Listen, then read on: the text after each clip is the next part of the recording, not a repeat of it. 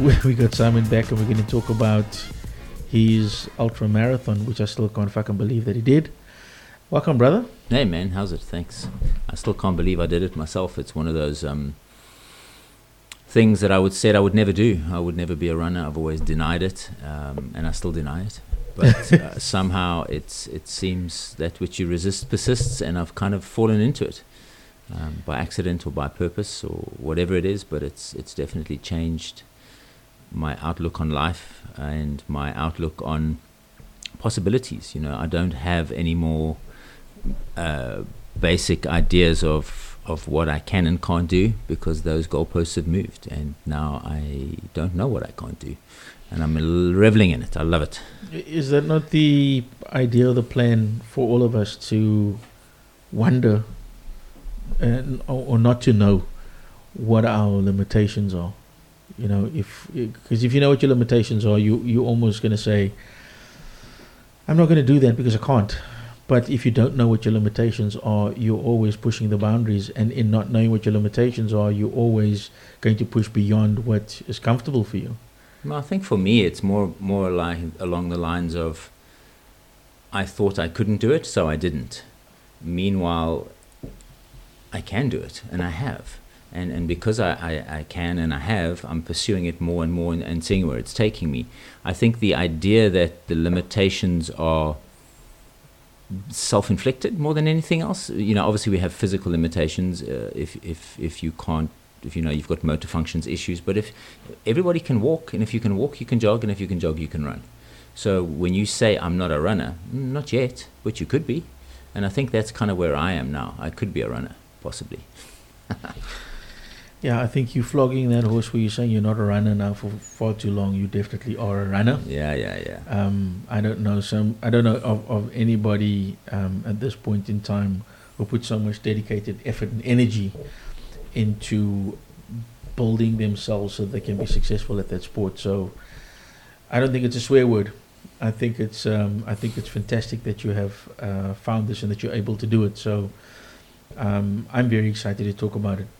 Last time we started from one position or from one point. This time I want to get right into the meat of it. When you decided to take better care of yourself and step away from drinking alcohol and eating badly and all the other stuff, the stepping away from alcohol is just one aspect of it. You said that you had started a project. I still feel that you didn't do the project justice. You didn't talk enough about it. So, adventure before dementia. Tell me how you came about with the project, or just the name. Well, my father got lost into Alzheimer's and dementia about 6-7 years ago, and the connections that he and I were building in the twilight of his life, and I guess the middle of my life, we were building a good connection. We had a very rocky relationship as we were younger, and I've kind of built on that, and we were starting to come right, and we were starting to understand each other a little bit better. And then with that, then losing him to dementia, it kind of, you know, cut that process in half. So I could still develop, but he was no longer part of the process. So it was difficult for me to come to terms with the facts of a lot of the things that he and I never got to discuss. The parts of life that I felt that he let me down, the discussion points that I wanted to have with him, I never got to clarify those. I never got to clear those. Some of them I did, some of them I didn't. I do understand him better after becoming a father myself.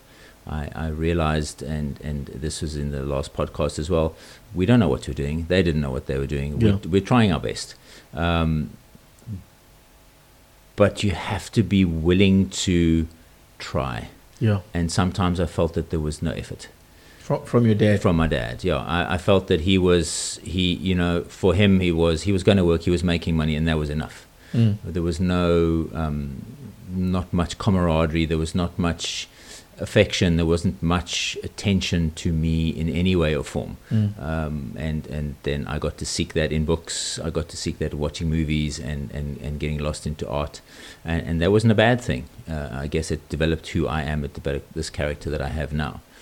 But I never had the opportunity to spend quality time with my father, and I struggled with that, and I still struggle with some of those aspects of it.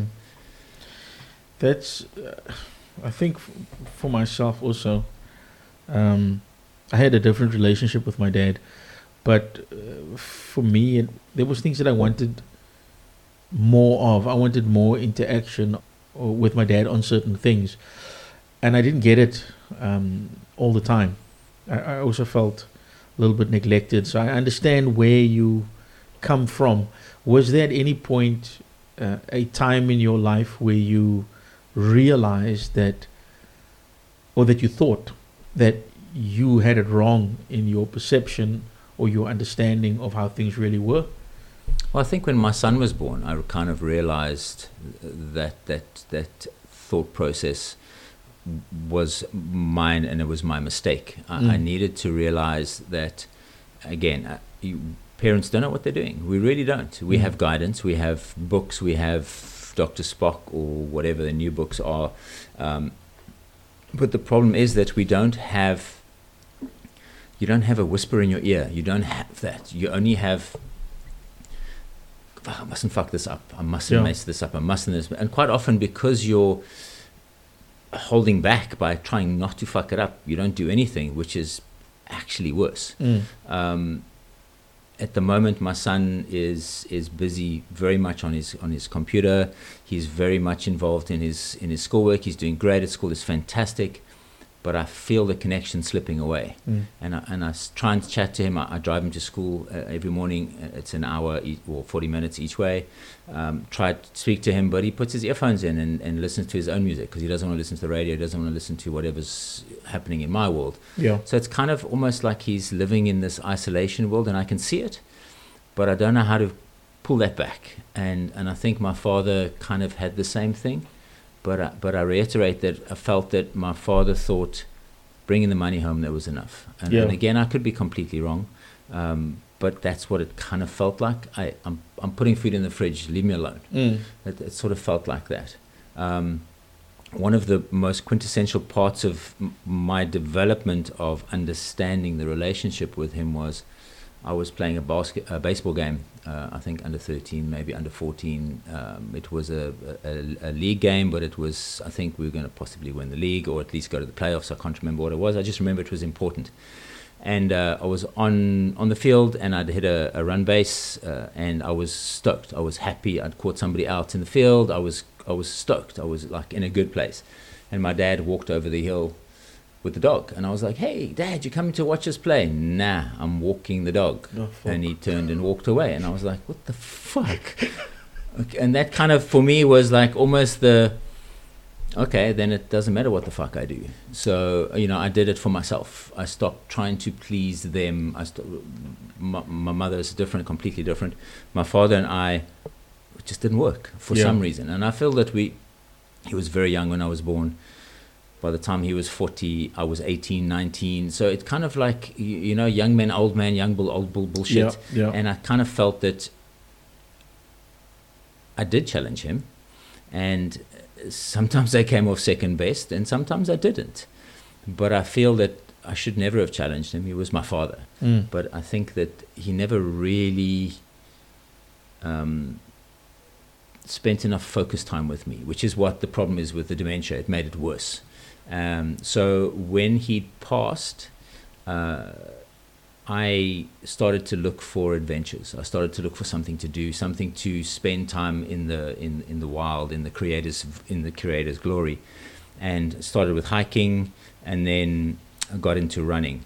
And the idea is that I am probably genetically predisposed, or whatever you would call it, to have dementia. It could be genetic, it could be environmental. Nobody knows yet. They're working on it, but they don't know yet. But besides, they don't want to cure it, they just want to treat it because it's better for them.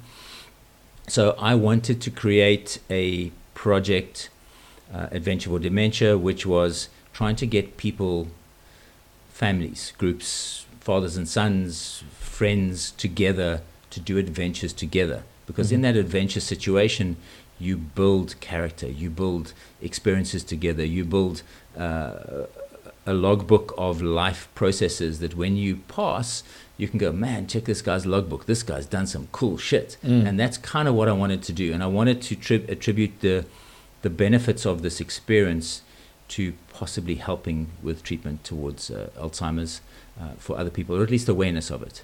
So that's kind of the process. Is I wanted to try and bring attention to it. But I also, I kind of like didn't really want to put it out there, because I didn't want to not make the Two Oceans finish and then like have to reel back in like, oh, I was doing this big project. But now that I've done it, I want to try and, okay, cool. Now I know what my limits are, or not quite yet, but I know where I can be. I know how hard I can push. So now I'm pushing it hard. I want to make this my project. I want to be bringing this awareness to this project, because I may lose myself in it at some later date. Yeah. Oh, that's brilliant. I think I take it from myself. I'm writing a book at the moment at the insistence of my wife and my daughter, and I'm pretty sure that you've said about 1,000 times, put it on fucking paper and turn it into a book. And when you're talking about this logbook, there are so many of us. You'd go to a party somewhere and you'd listen to somebody speak. If I said to somebody at work the other day, they were like, oh, you're losing quite a bit of weight. I said, yeah, I stopped drinking and eating a lot better and making changes. I have goals and plans in place for what I want to do, and they are all physical, and I want to get up to scratch. And they're like, oh my God, you climbed all the way, like as in the highest peak in Africa, you've done that already? Yeah, it's not a super achievement for me. For me, a great achievement is not killing my kids or still being able to pick up my grandkids. But there are so many other people that you would meet at a party or something, and they would say something that is completely spectacular, and you almost catch yourself thinking, why the fuck does nobody know that you've done all this, or that you've got this great achievement? You by the age of 12 you could put an engine together. I think that's fucking phenomenal. But I also understand the life lessons that you would have learned from being able to put an engine together at that time period. There's analytical thinking, there's tenacity, there is sticking to the problem until I get it fixed, and all of those kinds of things which could explain why you are the person that you are as a behaviorist. I love those things because it tells me so much more of the person. In true Gladwell form, I'd rather observe than you tell me stuff about you, because I won't get a true sense of who you are. You'll only tell me what I want to see. Yeah. So I like this idea of a logbook and people getting out there and doing stuff and building fires and making hooches and walking through mountain pastures and sleeping next to the river and all of those things. I think it's fantastic. It's invigorating. It's stuff that we don't usually do. You know, kids are so fragile today. They don't do anything because they don't want to be uncomfortable. They don't want to be wet. They don't want to be tired. So I think that's a great idea.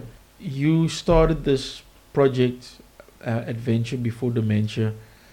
Was running the Two Oceans always the idea? No, the first achievement I did was the 13 Peaks, Ryan Sanders' 13 Peaks Adventure, which is a circuit across 13 peaks around Table Mountain, starting at Signal Hill, up Lion's Head, McClare's Beacon, across to the other side, down into Hart Bay, around the other side, Chapman's Peak, Noordhoek Peak, back up through Constantia, back across onto the Newland side, back over again to Devil's Peak, and then back to, I've missed a few peaks up, but there's 13 of them, obviously. It's 105 Ks. I did it in pieces. It took me 6 months and just over 40 hours. But my distance covered was 140 kilometers. Okay. Because I included walking on and walking off the mountain. So if I'd have taken those out and did the stopwatch at point to point, I probably could have come just under 30 hours, maybe slightly less. But the guys that run it, the fastest I think is just over 12 hours. Jeez. I know, right? It's insane. It's ridiculous. But that's where it started. And it started with me recceing the route for a friend, Warren, who wanted to run it in 2 days, a 48-hour trip, and he was doing it for charity. He did the adventure. His hip, bombed out. He didn't finish, but he still collected the money. He still did the charity event, and it came off pretty well. Brilliant. But that idea of being his support and watching him go through that process, I felt that I needed to put that into my life so that I could test myself. And I think part of the process of this is we are so comfortable 24/7. We never, ever put ourselves out of our comfort zone. If your couch isn't comfortable enough, you'll buy a softer couch. Yep. We never do anything outside our comfort zone. And for me, I've learned so much in a place of discomfort. When my feet are sore, when I can't hardly walk. I mean, the first time we climbed down Nursery Ravine, this is after 25 kilometers, and this is the first big hike that I did. My legs were jelly. I don't mean they were tired or sore. Seriously, my legs, I nearly fell down probably 1,000 times. Yeah. So badly that the last section, walking through Kirstenbosch Gardens, which is a gentle slope, I had to walk backwards because my legs were so trashed that I couldn't actually walk forwards. Got out the gate at Kirstenbosch, collapsed into a taxi and went home. And I didn't walk for weeks after that. And you know, my office is upstairs, which is not great. Not great. Those That's stairs the fucking worst stairs ever. But that's how I check my clients are not drunk. When they can get up those stairs, I know they're sober enough. Fuck, we've come down those stairs drunk a couple of times. Thankfully, not anymore. Okay, so then you decide, after you've done the 13 peaks, okay, I want to do an ultra marathon. At which stage, how long after you realized, and this is interesting to me because you're a trail runner. Or you were a hiker who became a trail runner, and at some point in that whole process, you realize, well, I want to do an ultra marathon, which is on the road. Yeah. So how did the transition come to you? Because I know a lot of people are not comfortable if they start doing the one thing. It's very difficult for them to switch over to do the other. Yeah, I think for myself, what happened was with the hiking. And it's purely beneficial to myself. But basically, Discovery stopped giving me bonus points for the hikes because my heart rate wasn't getting high enough because I was fit enough to hike and climb Skeleton Gorge and all of those things without actually putting my heart into crisis. So for me to get my heart rate up again, I started running. I did a 5K. Oh, that was easy. Let me try an 8. That was easy enough. Let me try a 10. But what I'd done was I'd built a very good base strength with the climbing and the mountain hiking. And on top of that, so I didn't start running and go, oh, bum my ankle, bum my knee, and like everybody does. Yeah. So as an adult, the first time I ran was 8Ks in the end of my hiking, start of my road running, trail running. Yeah. And then we had a bit of a rough winter last year, didn't really get into the mountain too often, and then I ran the Absa 10K, which was my first ever road race. And kind of combining the two, trail running and road running, the road running because I can step out of my door and I can run 50 Ks if I want to, but generally I'm running around the neighborhood 10, 15, 20 Ks. It's easy. You don't need special gear, you don't need safety, you don't need people to know where you are, you're just running down the road. That's easy.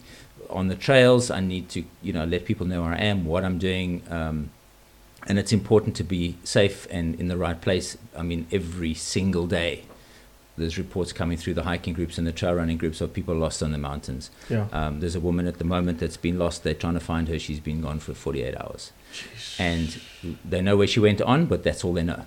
And so now all the trail runners and the hikers are scouring the mountains trying to find this woman. So that idea is that you keep yourself safe by being aware, be prepared. You know, your favorite saying, in all things prepared.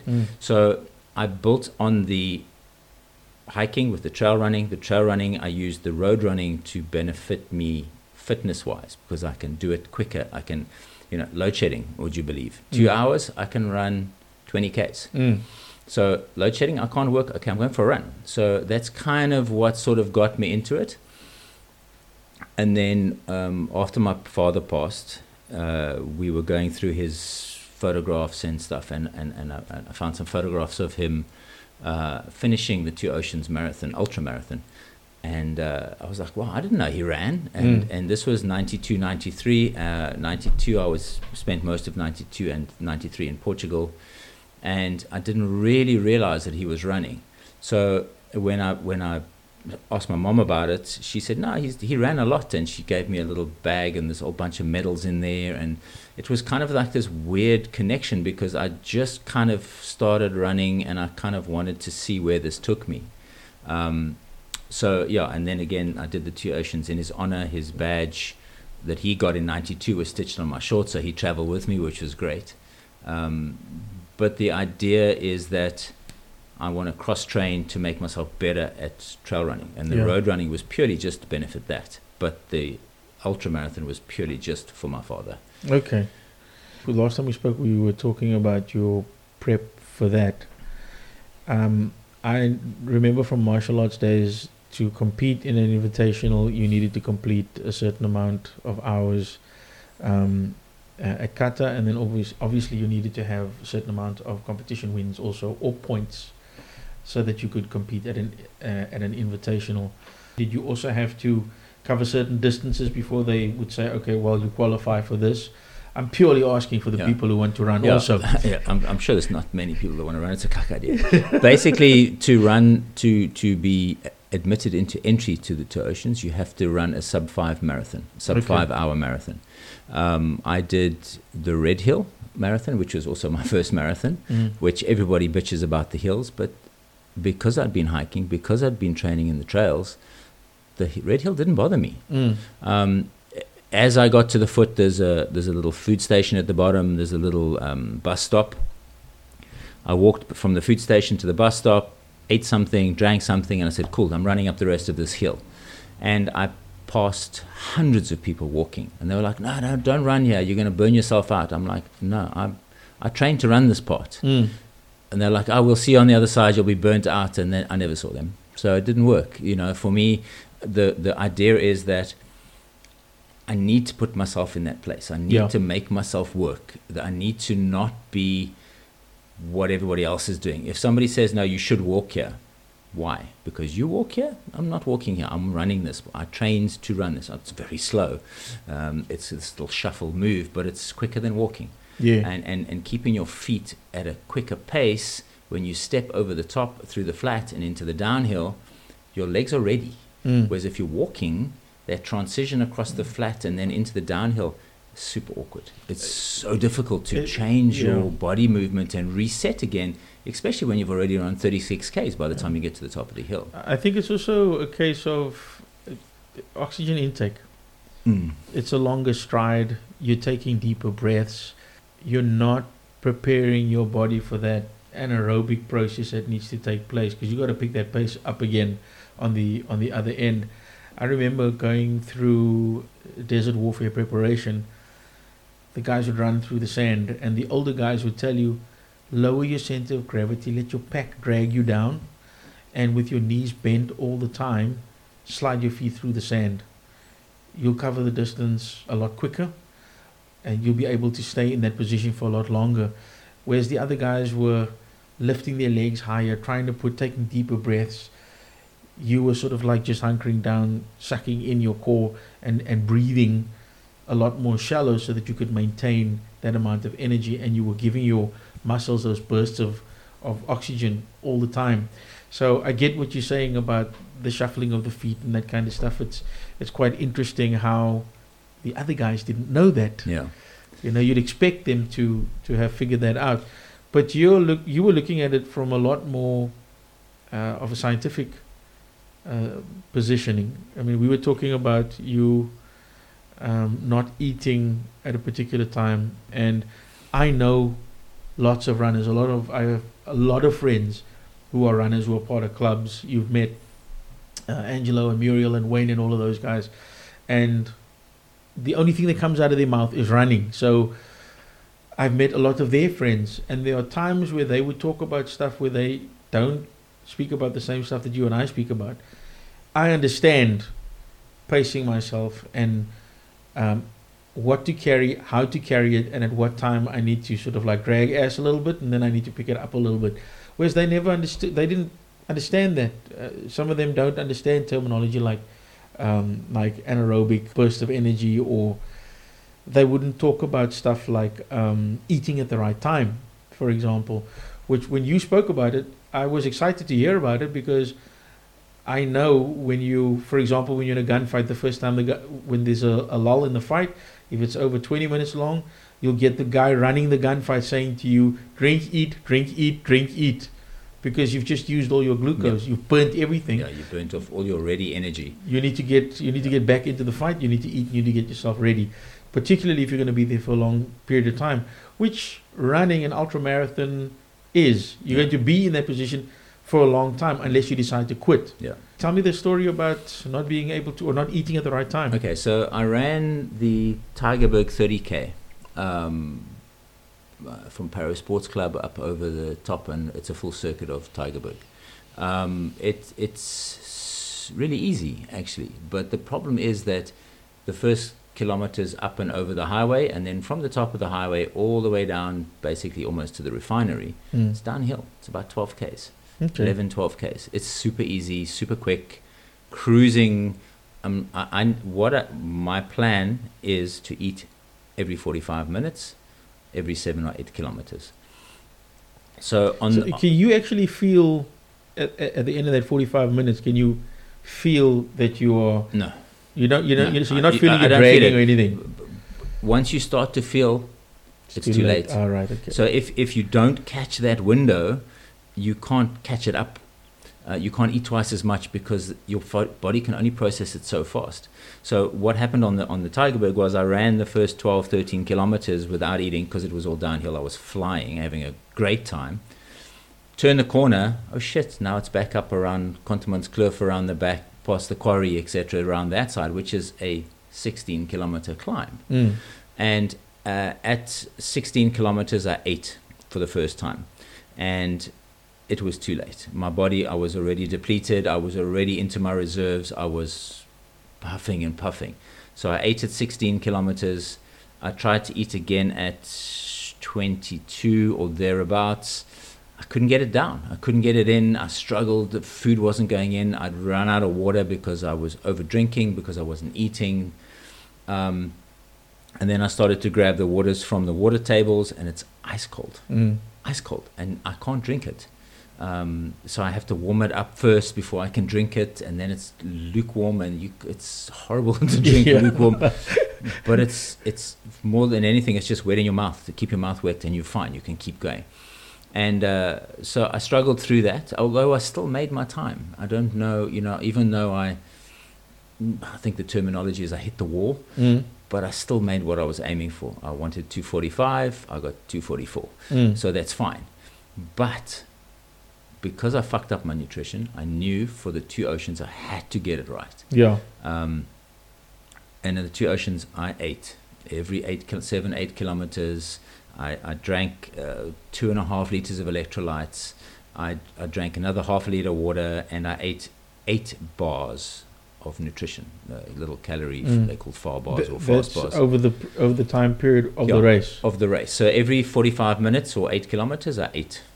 Next 8, and then at 16, and then at 24, then so obviously the maths is easy enough, but when you're running, that side of your brain, you start to think, okay, so I didn't eat at 8, so if I eat 1 kilometer less next time, or do I push it to 1 kilometer to X, and you start to use that brain, but you're in a fugue, you're in a fog, you cannot concentrate. So you have to go into the race with a plan and stick to it. If it's a cuck plan, you'll only work it out at the end or for the next race. But it wasn't. It worked perfectly well. I did everything to the T, and I finished well within my time. That's what I wanted to do the two oceans in, was firstly to finish. Secondly was 6 hours. Anything less than 6 hours is a win. And I'll take those 5 minutes under 6 hours with pride. What's the plan beyond the ultra marathon? do another one? Do one somewhere else? What's the plans for you? I have in 10 short days. I'm running the Crom River Beast, which is a trail marathon in the Cedarburg Mountains from Crom River campsite up and around the bay, around the amphitheater that's around the what do you call it, the edge of the riverbed. Yep. Quite a lot of elevation, quite a lot of climbing. Weather is looking atrocious, but not made of sherbet. You've heard me say that before. Yeah. Dumbass. But so this is the next one coming up very soon, and then I've got a couple of other trail marathons coming up. At the moment, I'm not considering road much, other than training, other than keeping the legs turning over. And obviously on road, I can run a lot faster. And on trail, I run slower but more deliberately. Yes. But if I can keep up the pace at the anaerobic level higher in the road, it translates very well into trail running. And my trail running has gone so much faster, so much more. I'm more resilient in the trails because I've run so far.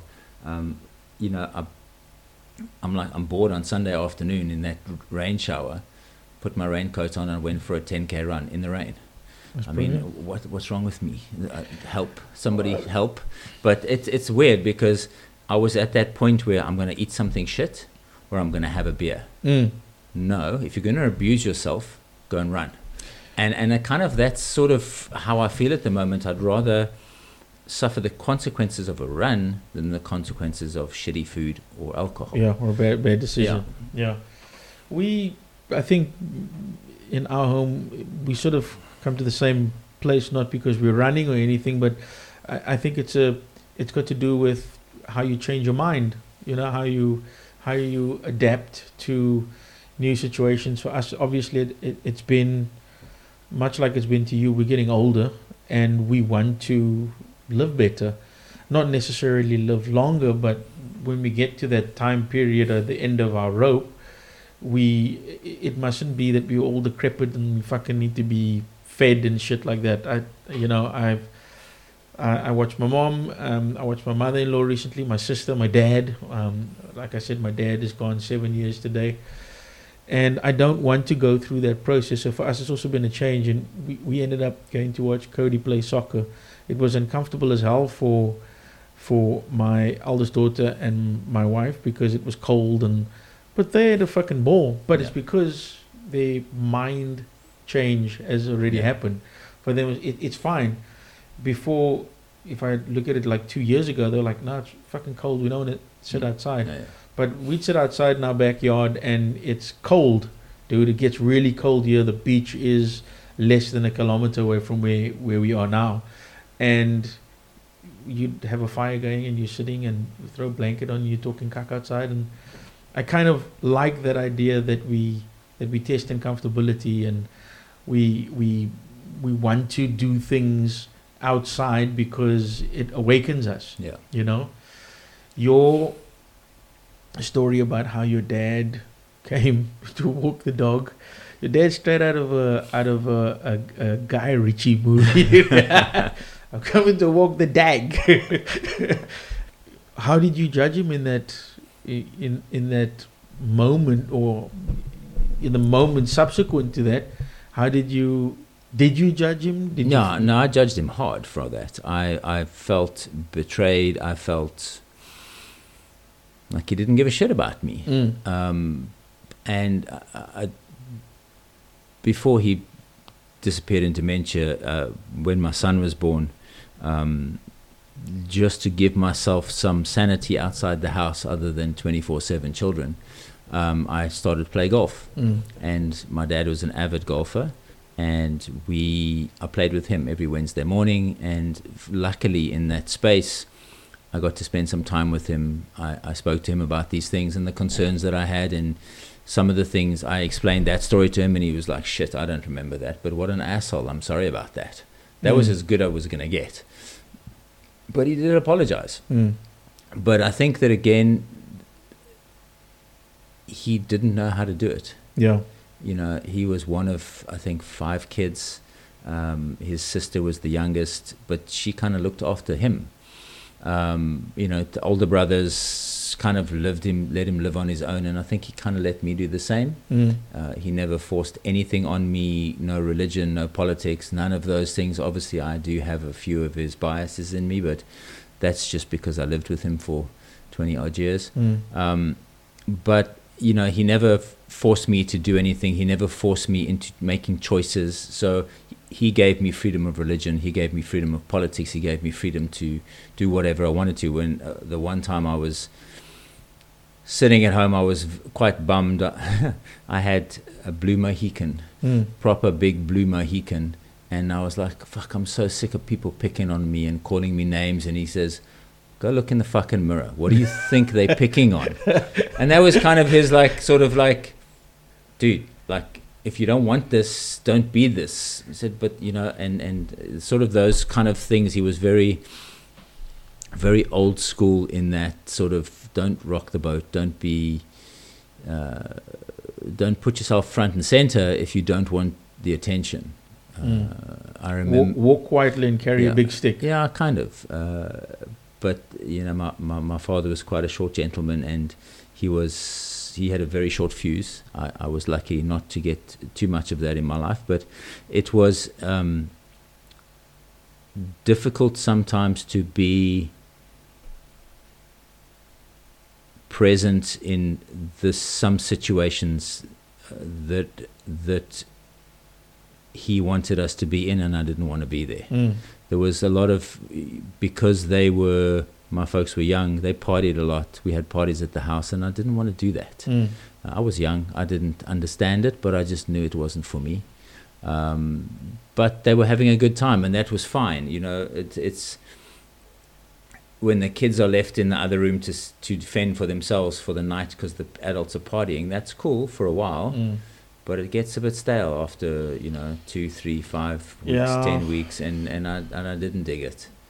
I would have rather have stayed at home, but that wasn't an option until I was old enough. I hear you completely. My late mom was very involved with the church, and at some point she became less involved with the church, and we lived in different worlds, but it was very much the same thing that happened. It was also partying and the music's loud, and tonight all I wanted to do was lay on the bed and watch TV. I'm not watching TV because there's strange fucking people coming upstairs to use the toilet all the time, and it's not like you can watch TV in any case because the fucking music's so loud and people are singing and dancing, and it was, at some point, it was very once were warriors kind of environment, you know. And years later, my dad changed. And I get that there was a period that they had to go through, that there's a growth that needed to take place, that in the earlier years, they never went through it. So it had to happen later on. But there were two things that made me think differently about my dad. The first one was when my nephew and my daughter Sudi were very young, and they had stayed over at my mom's place, and I'm coming early the next morning to come and pick her up and open up the door, and my dad is in the kitchen, and he's like a mad scientist. He's cooking a breakfast that these kids have never had before, something that I might have liked when I was a kid. And he's going to try this whole thing out, and it's cutting faces in the bread and all this kind of stuff. And it's winter, they're coming downstairs, they've got no shoes on, they're jumping around. And my dad's like, what's wrong with you guys? And I'm going through the process of, do I stay with my daughter's mom or do I leave? I've got to make the decision because I need enough time to build a new life where there is stability for my kids. So I need to leave her and then start over while they're young enough so I can find and meet somebody that will help me build stability for them. And I didn't know what to do. They're jumping around, and my dad looks around and my dad says, what's wrong with the two of you? And they're saying, it's cold, Pa, my feet are cold. And then he looks at them and he looks at me, he smiles, and he says to them, well, you better go and put shoes on. It's simple, isn't it? And I thought to myself, that's really, it's not complicated. It's a simple solution to a simple problem. My problem isn't as simple, but if my feet are cold, I should probably put shoes on. Yeah. And at the moment in that relationship, I was standing without shoes on, and I got 2 blocks of ice around my legs. So that was one thing. The other thing was mere days before he passed, I wanted to grab this moment where I could say to him that I was grateful for everything that he had done, and he was this inspiration to me. He's my hero, and he had already started his transitioning period, meaning that he would fade away. You'd speak loud enough, and then he would come back momentarily, focus on who you are, and try and come out of that lucid dream that he was in, so that he could be in this time, in this reality. And I took the moment. My mom had gone to the toilet. My sister said she's going to go outside. She needed to get a little bit of air. My other sister was working. And it was just him and I. And I grabbed his hand and I said, "Dad." And he turned and looked at me. He had the mask on his face. And I said to him, "I want to tell you that I am grateful for everything that you have done. I appreciate you. I love you so much. I could not have had a better life. And you were a very, very big part of that. Thank you." And all he did was he took the mask off. He looked at me for maybe a second or two, and then he said, "Same here." I was happy with it at the time. He then passed on a week later, and for maybe 8-9 months to a year and a half, I was like, fuck, I wish I had more. And that story kind of reminds me about the story where you said your dad said, "I'm sorry," and that's all. That was the best that you were going to get. Years later, I realized, being the man that my father was, and what I had said to him, for him to come back and to say, "Same here," that was a lot. The generation, the time, and the place where he came from, for me to say all of those things, and for him to say, "Same here," that's a lot.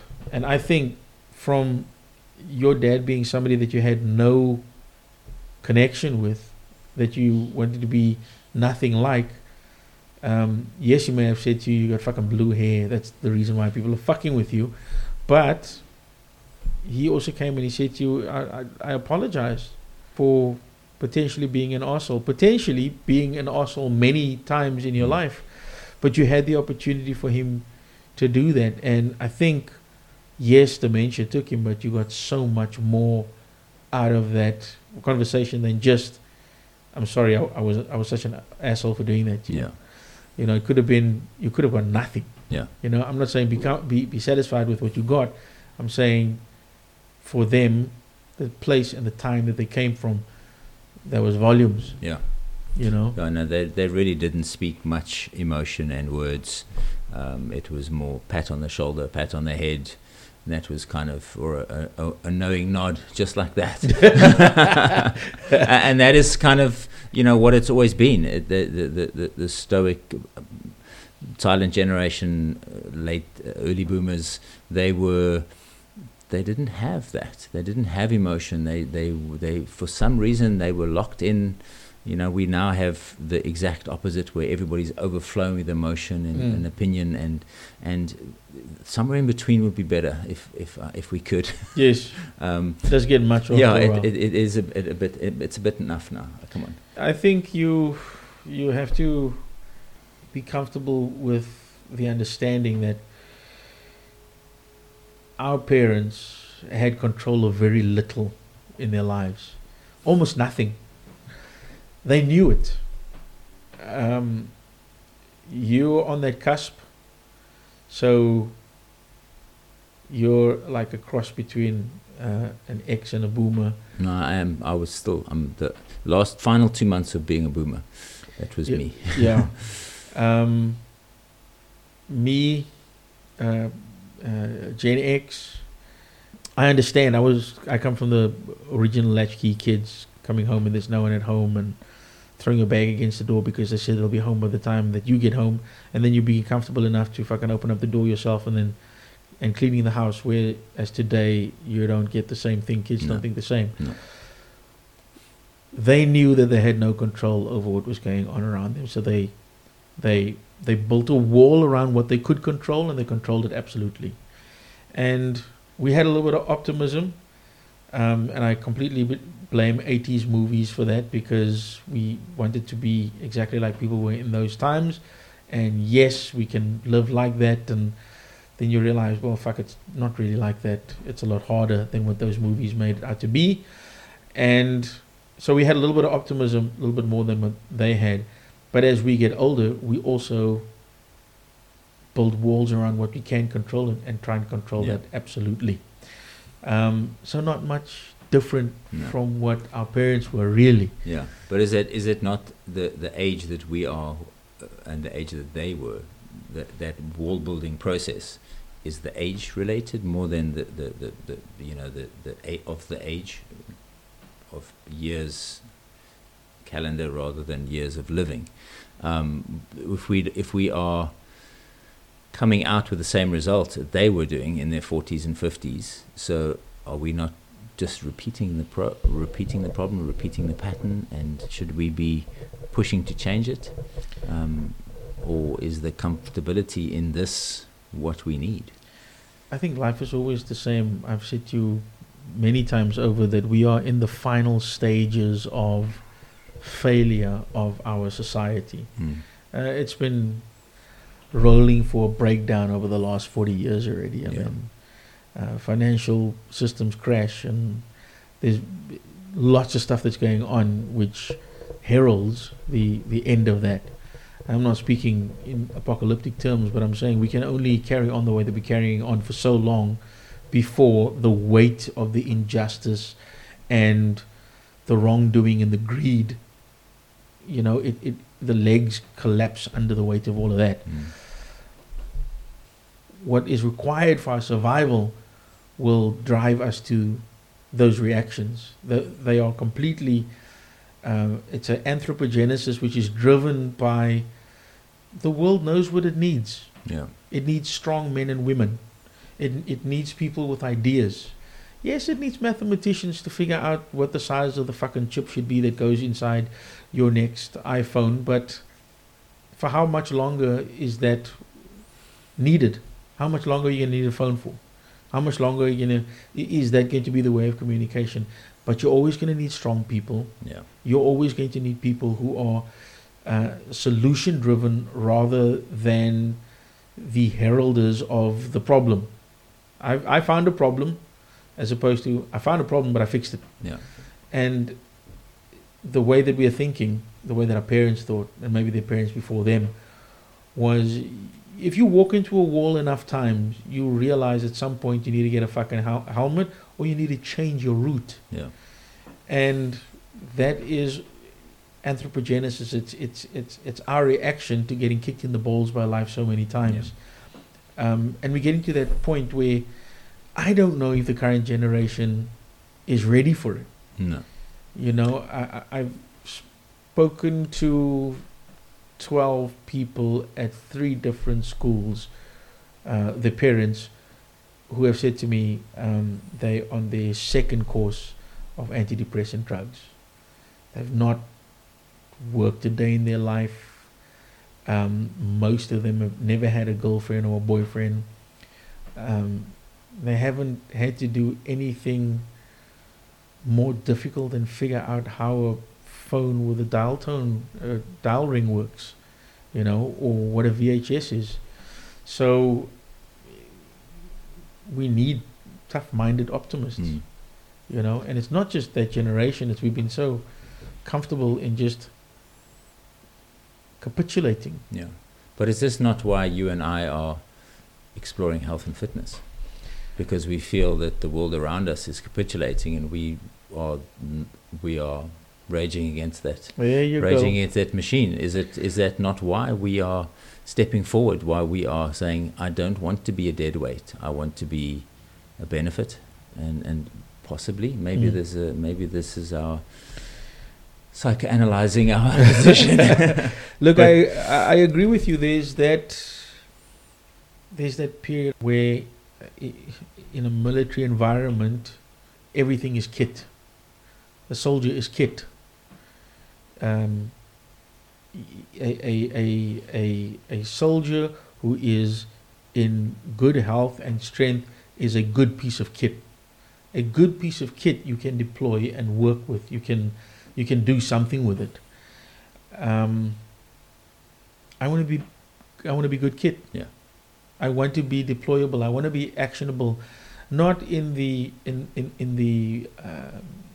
armed forces sense of it, but I want to be beneficial to the solution.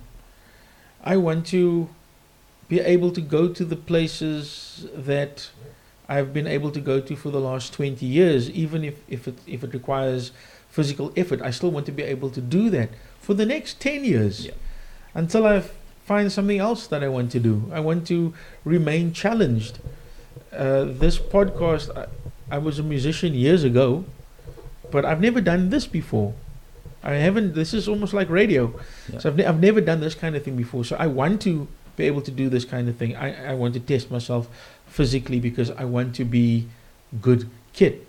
And I refuse to be the guy that stands at the braai knocking his belly and he's like, I'm getting a little bit chubby in the middle of my waist, putting on a little bit of an extra tire. But that's okay.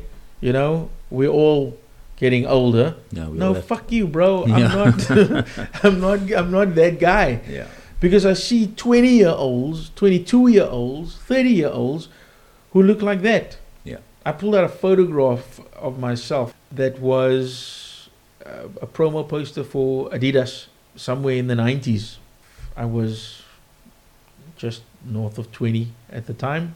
And I see guys who are the same age now that I was back then who look like 35, 36, 37. And they can't walk to the car and they bitch and moan because they can't get parking right outside the door and this wasted. Is too heavy to carry and this is, and then what? And they got the thick gold or the silver chain on, and I don't see the silver chain. I only see the black neck from the pre-diabetic fucking shit, son.